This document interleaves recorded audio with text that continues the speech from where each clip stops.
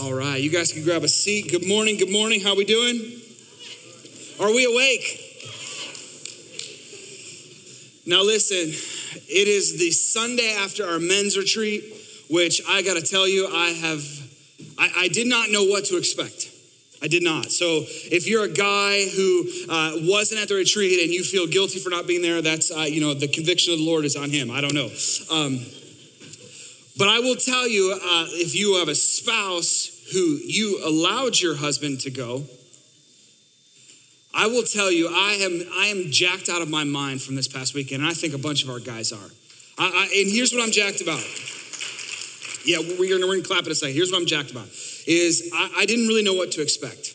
You know, if I'm honest, our men and the ministry we have towards men and the space that we create for men to be men, godly men, is not the greatest. And so when we started session one, there was this sense of expectation. There was this sense of, I'm here for something. And I kid you not, when worship started, we have like volume issues. I know a lot of people think it's like too loud in here. We couldn't get it loud enough in the chapel at this retreat. These men were just proclaiming the name of God. It was unreal. And it was the most off-key choir you have ever heard, but it was a bunch of men worshiping. And then when we read the word, right, when the preacher and the communicator started, there was a hunger for life change. And I just want you to know, like, I have never been more proud of the men of this house than I am at this weekend. I'm excited to see what fruit we will bear in the future because of the investment that you took time to make this weekend. So ladies, families, thank you for allowing your weekend to get away. Guys who missed it, please don't miss the next one. It was truly incredible. So can we just give a round of applause to the guys in the house for doing that? And it's awesome. And I love that they're here with us today. Most of the guys came back to be with us in service today, which I think is incredible. So they're tired. So let them have a nap this afternoon. Now, I do have to share one funny thing, but I had to get the serious thing out of it. I've never been more proud as a Friends Quaker pastor than I was when I showed up to the gun range. And we had we rented this like 80-yard gun range, and it was in the back, and it was real muddy. And so all these guys were loading into the truck, and I'm like, this is a Quaker militia right here. Everyone is strapped to the nine. I'm like, what is going on? And it was just, I thought we were taking Madison. I thought there was a revolt going. It was, but we had fun, and everyone's alive. Praise Jesus. So I was concerned about that. So thank you.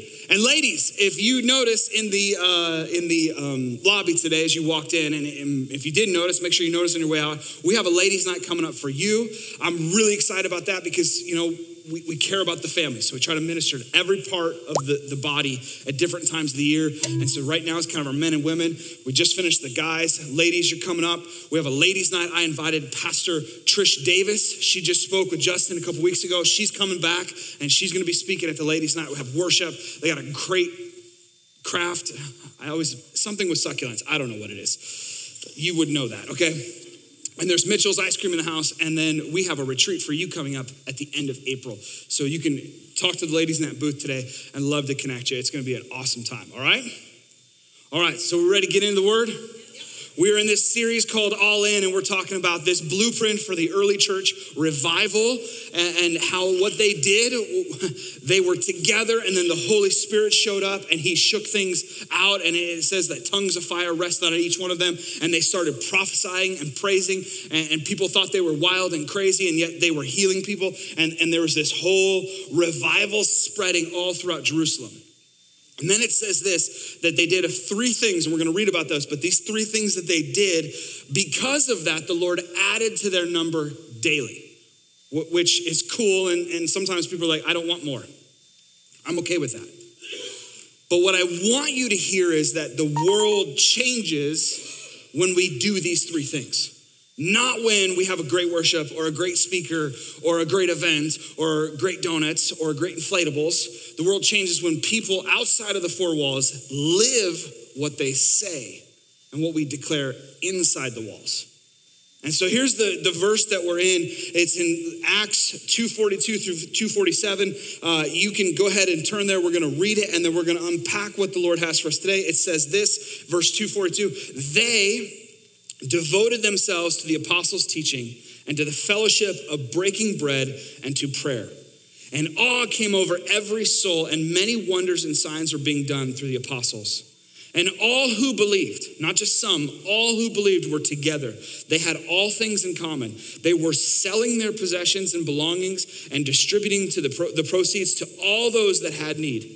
And day by day, attending to the temple together and breaking bread in their homes, they received food with glad and sincere hearts and generous hearts, praising God and having favor with all people. And then the key verse, and the Lord added to their number day by day those who were being saved.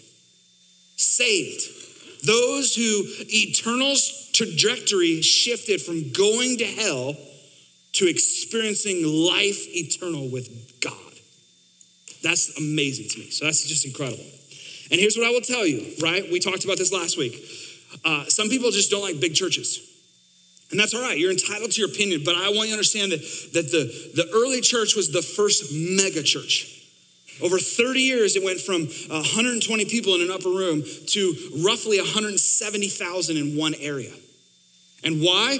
Because it was the first, I put this on the screen, the first 2 centuries of the church, it was not the Christian worship that attracted outsiders. It was the Christians themselves who attracted them, the outsiders. They were attracted because of their habits. The best witness we have as the church is not our programs, but our transformed lives. Now, one of the speakers this weekend, his name was Adam, and he said something that was profound. And I want to give credit to him, but I really was moved by it, and I want to share it with you. And I want to do something really quick. This is what he said. He said, the difference between Sunday mornings being a really good TED Talk and an opportunity for the potential of the Holy Spirit to change everything are whether or not we invite the Holy Spirit into it. And I was moved by that because I think, and it's what we're talking about today. I think we are really good at informing each other of great information of how to live better lives. But this isn't a TED Talk.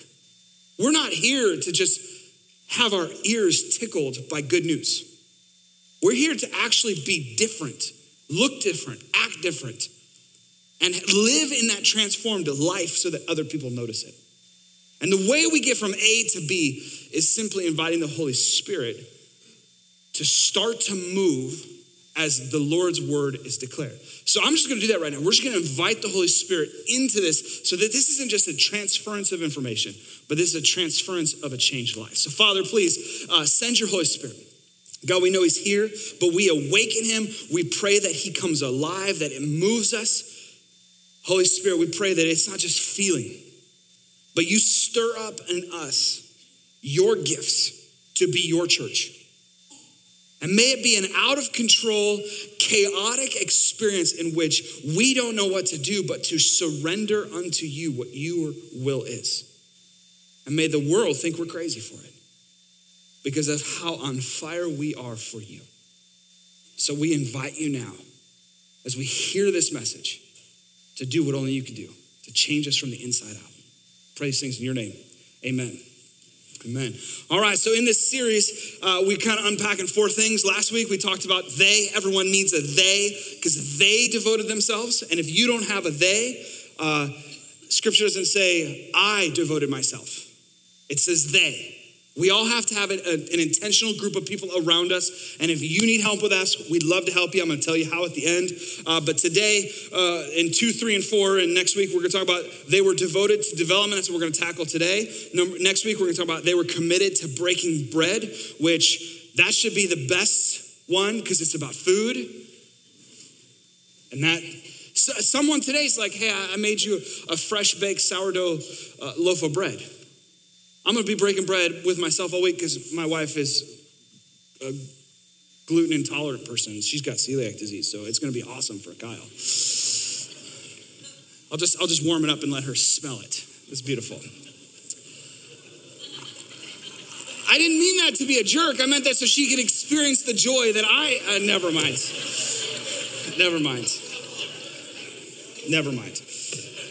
And then week 4, we're going to talk about how they were exhibited the symptoms of the saved, which means they had a set of beliefs and practices that every Christian should have.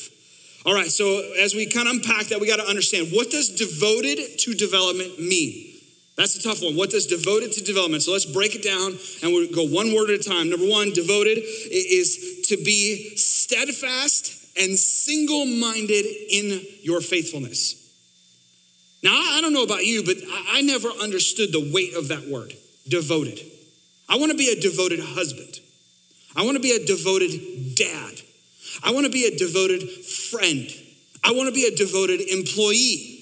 I want to have a devoted relationship to Jesus. What does that mean? It means that I want to be single-minded and let the hearer and the doer be in unison as to what the goal is and what the holy pursuit is, to be devoted. Development is defined as the act or process of growth or formation of something. So when we say we are devoted to development, here's what we are confessing, both in what is true and what we're working on. We're confessing that we are going all in, that we are committed to being devoted, meaning that we are single-mindedly, intentionally taking new ground. But we understand that in that pursuit, it is a formation, which means we don't have all the information. It's information that we get along the way. It's kind of why we are a holiness church, is we believe that sanctification is a process. It is a journey of you becoming less like you and more like Jesus, unpacking less of you and more of him, reflecting him. My wife shared at Embracing Motherhood this week, and she said this, and it was a really profound statement. She shared this little illustration about the refining fire of a person who works with silver.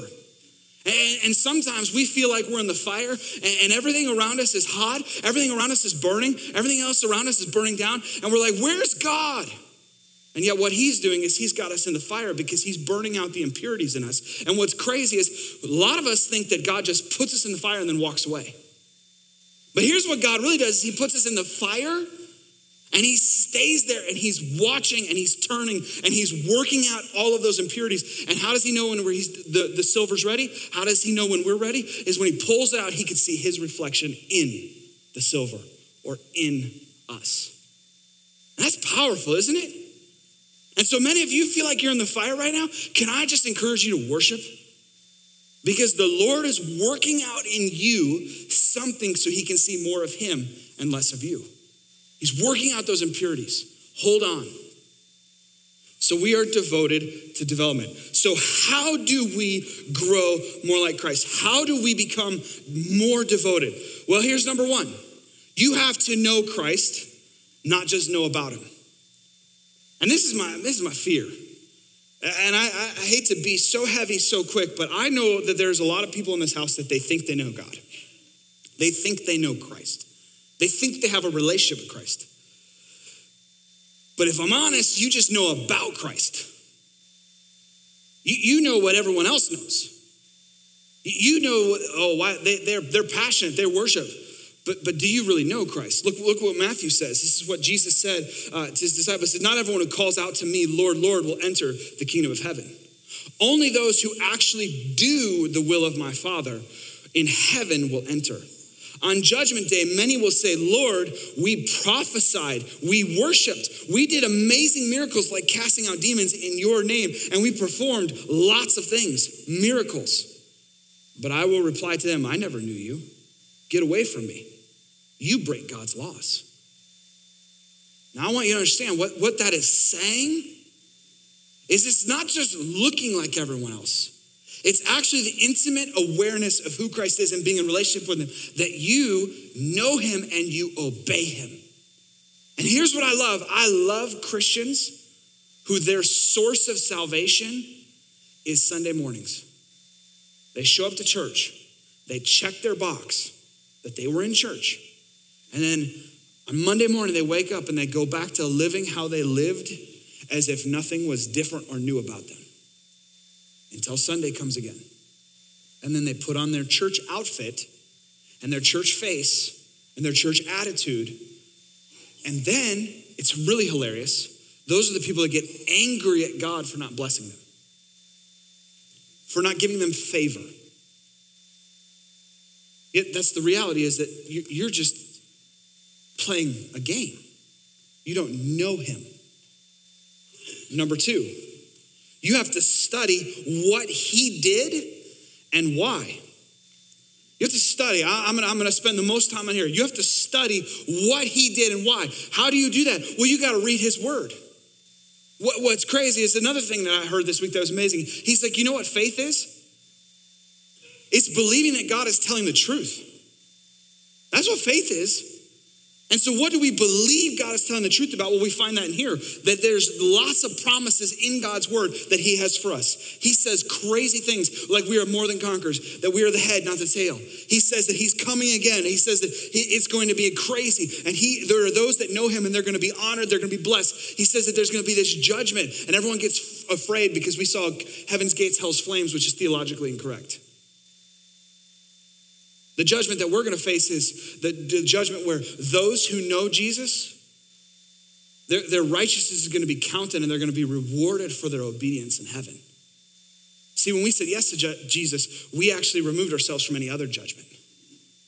Because our name was written in the Lamb's Book of Life, we get to just go to heaven. We don't experience some judgment or court case where we're like, do you know me? No, you know Jesus. So you get the judgment of blessing. That's the beautiful part. And in that, you have to know what he wants, what he was after. You have to know his agenda, and you find all of that in scripture. So here's my question. The validity, the importance, and the power of scripture has in your life. Do you know what that is? Do you know why scripture is valid, powerful, and has importance in your life? Look what 2 Timothy says. It says, all scripture is inspired by God and useful to teach us what is true and to make us realize what is wrong in our lives. It corrects us when we are wrong and it teaches us to do what is right. God uses it to prepare and equip his people to do every good work. Church, you cannot understand your Bible by always allowing someone else to tell you what's in it. You must study it for yourself. Here's what I will also remind you. This is my one asterisk to that statement, and it is a warning to you. Scripture without the Holy Spirit is a weapon. If you do not believe me, look at the Pharisees. Scripture without the Holy Spirit is a weapon. Scripture with the Holy Spirit, which scripture is the apostles' teaching, is revival. It is the source of every act of change in our world. So my question is scripture powerful? I put this on your screen for you. Is scripture powerful? Well, you tell me. When Jesus was tempted, scripture flowed from his lips. When Jesus was challenged, scripture flowed from his lips. When Jesus was crucified, scripture flowed from his lips. Scripture doesn't flow unless it's first studied and internalized. And here's what I think is important. Jesus stepped out of heaven. He could have said anything and changed everything. But what did he say? Scripture. Scripture. Scripture. Can I tell you, when you don't know what to do, say scripture. It is the source of our power, scripture. And you can't, and listen, it may work for you, but when life is going rough, it could work for you. I don't know. But quoting the most memorable verse in the Bible, John 3:16 is probably not going to help you. You probably need to know some other scriptures. You probably need to fill your arsenal with other scriptures. And here's the deal. You can't fake that. You have to know it. You have to internalize it. So you tell me if scripture's powerful. Is scripture important? I don't know, according to the study of Bible engagement, those who read scripture and study God's word at least 4 times a week are 30% less lonely, 32% less angry, 40% less likely to be bitter, 50% less likely to suffer from alcoholism, 59% less likely to engage in pornography, 60% less likely to feel spiritually lost. I don't know. Maybe God's onto something when he says study my word. Is scripture valid? I don't know. Many people say, it's thousands of years old. What power does it have? It can't be true. It can't be accurate. It can't be divinely inspired. It can't be inerrant. Yet I'm just going to give you a little education right now. Because it's fascinating if you look at our education system and the structure that in which all of our education is built on. You tell me if scripture is valid. Here is the historical canon of ancient texts that we have. We have Homer's Iliad written in 900 BC, and we have 643 copies in existence. Why is that important? Because we help establish Greek thought, the Greek Renaissance, and all of philosophy is built on this writings. 643 copies in existence. We have the writings of Plato. He wrote from 437 to 347. We have 7 manuscripts of his, and yet we have built our entire philosophy on 7 pieces of paper. We have the writings of Aristotle. We have 40 of his. He helped us with the foundation of logic. All of logic in the Western world is built upon 40 pieces of paper. Then we have Caesar. He wrote the Gallic Wars. All of our military strategy, most of the United States and how it was conquered was used on these writings, and there's 10 of those. Then Herodotus, he was the first historian. He started to record what happened and why. And all of our history books that we teach our kids from kindergarten all the way through college is built on what? 75 pieces of paper. Then we have the history of Rome, which is another reality, which is one of the greatest empires ever lived. And what we have 27 of those. And then we find ourselves with the New Testament. Yet we have 5,800 Greek manuscripts. We have 10,000 Latin manuscripts. We have 9,800 Syriac copies. And then we have 36,280 patristic quotations where people quoted identically what everything else was said. But scripture's old and not important. Yet it is the most successful, most historically accurate, and most available, consistent context in all of the known world. Is scripture valid? I would say so. Number 3, you have to do what he did. And here's where the rubber meets the road. James 1. But don't just listen to God's word. You must do what it says. Otherwise, you're just fooling yourselves. For if you listen to the word and you don't obey it, it is like glancing at your face in the mirror. You see yourself, walk away, and you forget what you look like. But if you look carefully into the perfect law, that is scripture, it sets you free. And if you do what it says, you don't forget what you heard. God is going to bless you for doing it. But here's the problem, church. Most of us are educated far beyond our obedience. And this is the part the rubber meets the road. Knowing is not as important as doing. It's interesting that when Jesus started to build his tribe, when Jesus started his ministry, the first thing he did was find his they. Why is it? What fascinating concept did he know? Did he go and look for the smartest of the smart? Because in Jewish tradition, here's what happened, is from 0 to 5, kids were taught the Torah and they were taught to memorize it. And by age 12, it was an expectation that you had the first 5 books of the Old Testament memorized. And by age 12, you couldn't do it. If you weren't considered a master in that text, you were then sent back to your father's business. Because what they were saying is, you're not qualified to be a pastor. Did Jesus, when he started his ministry, did he go to some school with a bunch of guys with degrees who were masters in proficiency? No, he did not. He went and found 12 guys who were told they weren't good enough and were sent back to their father's businesses.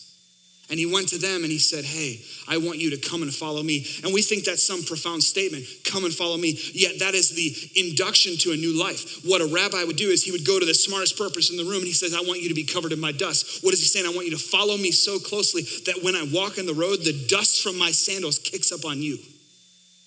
Come follow me.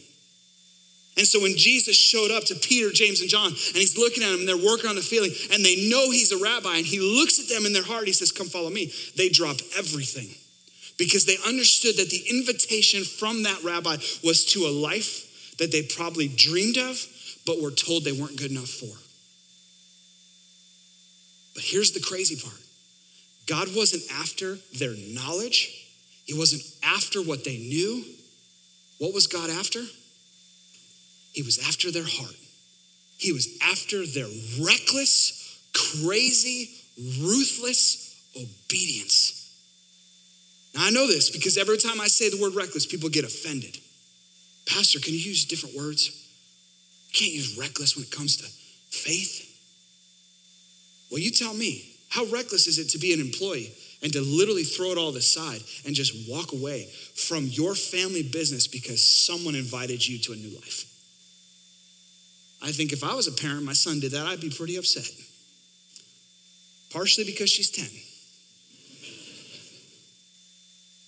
But do you see what I'm saying? It was reckless. They didn't care about the consequences of the obedience. They just said yes and went all in. And here's the problem. Many of us are more educated than we are obedient. We think that a new piece of information is going to motivate us more to do what he says. We think, oh, I'm not good enough. I'm not smart enough. I don't know God's word enough. I don't know this. I don't know that. And I'm like, who cares what you know? What will you follow? Will you be crazy enough to just do what he says? Then I want you. I want you. I'm not looking for the qualified. Jesus never called the qualified. He called people who were willing to say yes and go all in. Church, let's go all in. And here's what I mean. When we do this, how do we practically devote ourselves? And this is a profound statement. If you're writing down anything this morning, it would be this. Jesus gets the best of us when we're serving. A couple things. Jesus deserves the best of us. He gets the best of us when we are serving. Many of us think that he gets the best of us when we're studying. He gets the best of us when we're praying. Nope. Jesus gets the best of us when we're serving. When we live the life that he called us to, we pick up our cross and follow him. When we serve the least of these, that's what he's after. And here's the problem. Most of our church doesn't serve anywhere. They just consume. Consume, consume, consume. You can hear all the statistics.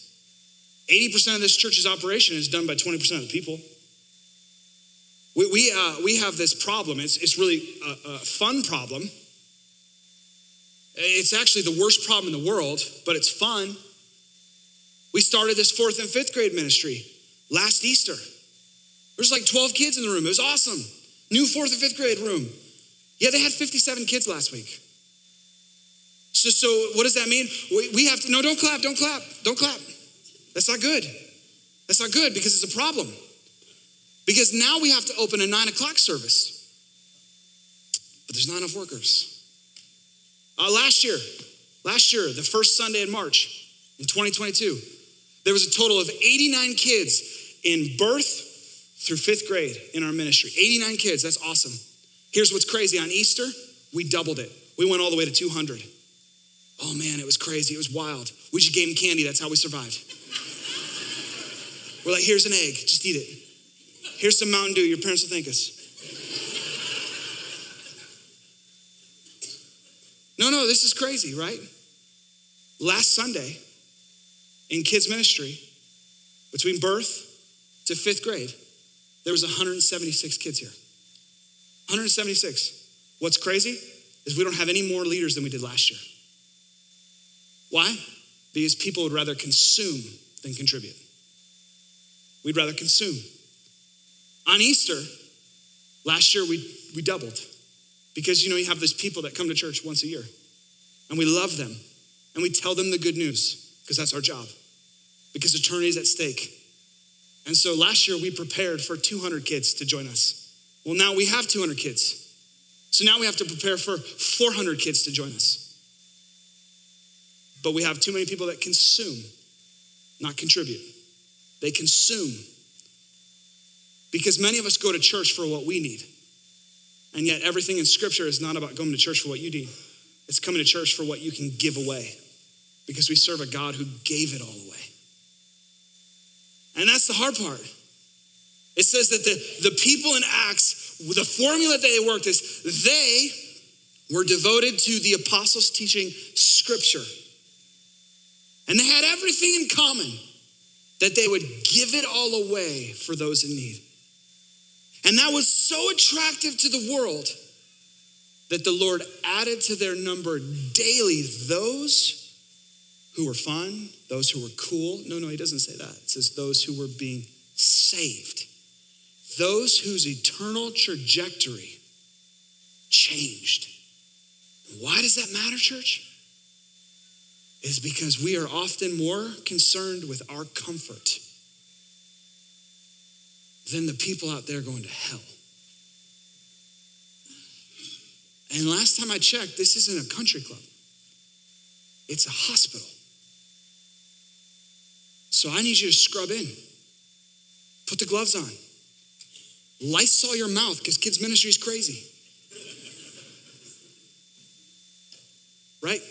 Work in guest services where we identify new people. We hunt them down. We're like, hi, are you new here? Oh, you've been coming for a while? Well, we're glad you're here. Oh, you are new here? Can I get you some coffee? In fact, I have a gift for you. How about this? How about we just hold doors for people? Do you know what it's like to go to a place that doesn't want you? Typically the door's closed. You know what it's like to go to a place that does want you? They're waiting for you and the door's open and they're saying hi before you even get close. I don't know about you, but I want a church that the door is as big as possible. I want a church that we're praying, not just before our service, but man, what if we're walking around this building like the walls of Jericho, and we don't want to pray that these walls fall. No, that's bad. We want to pray what we just sang. We want the walls of people's heart to fall so that the Spirit of God can penetrate them in a way that moves them and marks them forever. What would it look like to pray? Not just before service, but during service. What would it look like to intercede on others' behalves for what God is going to do in their life? Man, we have all this great technology. We have this online campus. You know, there's like 500 people that watch us every week. That's cool. But I'm gonna be really honest. You know what they get? They get a window. Why a window? Because I don't want them to come through because I can't pastor them. But if I had more people that were willing to contribute than consume, I could make a door and I could follow up with them and I could help them get connected to a local body. Because here's the deal. When you're sitting at home in front of your computer or your TV, you're not connected. You don't have a they, that's just you. And I know there's challenges and I don't mean that to be a convicting thing, but listen, we need to be in the presence of people because that's where everything changes. Now listen, those are all the limitations. And I don't want you to hear what we can't do because here's the deal, we're gonna do what God called us to do. And it's okay that we have to say no to things, but I want you to understand that the reason we say no to things is because there's more consumers than there are contributors. Because there's more people who would rather just take on a Sunday and get more information and then go about their life, feeling good about themselves. And I'm happy you feel good about yourself, in Jesus' name. But I'm actually needing more people to go all in and die to themselves, die to their preferences, die to their offenses, die to this thing called church. Because guess what? If you know Jesus and you're going to heaven, church is no longer for you. It's not. Church is not for you if you know Jesus. Church is for those who don't know Jesus. It's the hope of the world, the local church. And our job as pastors and leaders that get a paycheck from the church is to equip and train and release the saints to do the work of the ministry, not for us to shoulder the burden. To equip you to do it. So what do? You find your they. And you get behind a forcefully advancing kingdom of God. Here is what this expression of a forcefully advancing kingdom in Willoughby Hills Friends is. Our expression is that we're here to help the family of God, which is everybody, grow in their faith, find freedom, and build a better future. And how do we do this? We are the they that invest their time. We ask the question, what does love require me to do? And we do it. Because we love those who don't love us. We love those who don't deserve it. We love those that are far from God. That's what we're called to do. What does love require you to do? Number 2, they invested their talent. Scripture says that we are the body. The body is made up of many parts. Every part of the body is needed. Where are you serving this body? If you can't answer, you're the problem. Let me help you get plugged in. Let's link arms. Let's activate the gifts inside of you to help other people find their they. Will you willing to invest your talent? And thirdly, they invested their treasure. The Bible says very clearly that where your treasure is, there your heart is. We're going to talk about that's one of the symptoms of the saved, but I have to tell you, it was very fascinating. A lot of people have a lot of thoughts on money. A lot of things. I was at lunch last week or a couple weeks ago, and there's a guy that I've known for many years. He was a junior hire here when I was a youth pastor, and so we're talking, and his world is just blowing up as he continues to say yes to Jesus. And he's looking at me, he's like, hey, who are all these new guys on the stage? I'm like, oh, they're the new staff we've hired. And he's like, are they bivocational? Like, he didn't even know that word. He's like, what do they do for a living? I'm like, they work at the church. He's like, how do we afford that? And I then just unpacked with him. I was like, well, you know, the government doesn't give us money. A lot of people think that. We think that we get money from the government. We don't. Everything we do is at the generosity of those who believe in what we're doing. They believe in the forcefully advancing kingdom of God, and they sow into it. They call that tithing. They give a tenth. And there's a lot of people that tip, which is cool too. Tipping is anything less than 10%. Just be honest. And here's the crazy part is, he looked at me, he goes, whoa. He looks at me, he goes, you give 10% of your salary to the church? And I smiled and I said, yeah. He's like, how can you afford that? I say, I don't know. I don't do the book, so I really don't know.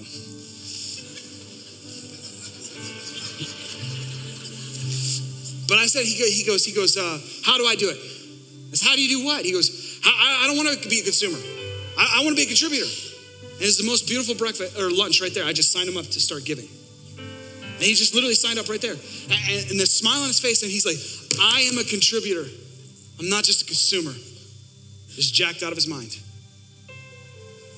And listen, I know that people are like, wait, what did he just say? What? I'm just telling you, man. This is an expensive operation. It takes a lot to do this. And we're a ruthlessly stewarding operation. I'm going to show you. You come to our congregational meeting. I'm going to pull back the books. You can see we have more financial transparency than ever before. I can tell you where all the money goes. We're spending less than we have in the last 5 years. We are more efficient with our money than ever before. I can tell you where it all goes. It's funny. We haven't met our budget this year, right? We're about like $250,000 behind. But what's funny is we're like, I don't know, 90,000 behind in our spending. So we're still to the good. We're still putting money away for our future, which is amazing in this economy. Especially when we raised our budget $1 million last year. What? $1 million we raised our budget. Why am I telling you all this? Is because we are sowing and investing in changing the world. And it costs a lot of money, people. The cross is expensive. But can I ask you a question? Are you going to take your stuff to heaven? Is your coffin going to be filled with all the things you accumulated? No. No. What are you willing to sow into so that other people can experience a hope? It's going to cost you something. Which then goes back to the simple question, am I a consumer or am I a contributor? And only you can answer that. And here's the best part. I wish you could see all of the senior saints. And I don't mean old people. I mean people who have bled for this place for years, nodding and smiling at me right now because they know what they've sowed into. They know what they've invested in. They know what they believe, and they know the blessing they're experiencing, and they just want you to know it too. That's what's crazy. But the question is, are you willing to sacrifice? Only you can answer that. Your comfort, your convenience, your finances, your time, your talent, your treasure, to build an empire that will withstand all of eternity because it's the empire of God. It's the kingdom of heaven. And it transcends all that is physical because we sow into what's eternal. Only you can answer that. They invested their treasure. That's it. We're out of time. Let's pray. Father, thank you for your word. God, I don't know what you're stirring, but I know that your Holy Spirit has come in ahead of us. It's with us and it's coming behind us. And Father, I pray that we would just help us as individuals to respond as we see fit. Father, there's many of us that we won't give our time, we won't commit to we won't find a fellowship. I pray that your conviction and your spirit will help people find the community that advances them and your cause. There are those that they are educated far beyond their obedience. God, I pray that they would use their gifts to serve this house to change the world. God, we need more kids workers. We need more hospitality. We need more greeters. We need more. This is Easter season, and we're expecting the gates of heaven to be open and to receive your people so we can tell them about a Savior and a hope that changes everything. Father, will you help connect our hearts? Father, maybe it's our treasure. Maybe we've been holding on to what we've worked hard for because we think it's ours. Would your Holy Spirit just remind us that you are the giver of every good thing? That you control the economy, you control our money. And Father, what you can do with 90% is more than we could ever do with 100%. And so would we today trust you with our stuff that we worked hard for? Would we sow into your economy, your kingdom, your advancing word? Would we go all in with what you have for us? Because your word is a lamp unto our feet, it guides our steps, and it takes us to places that we've never seen. So Father, let us say yes, and let us say amen, which simply means I agree. So now, Father, as we sing, as we process, as we spend time in prayer and thought, would you convict us? Would you remind us? Would you love us? Would you fill us? We pray these things in your name. Amen. Amen.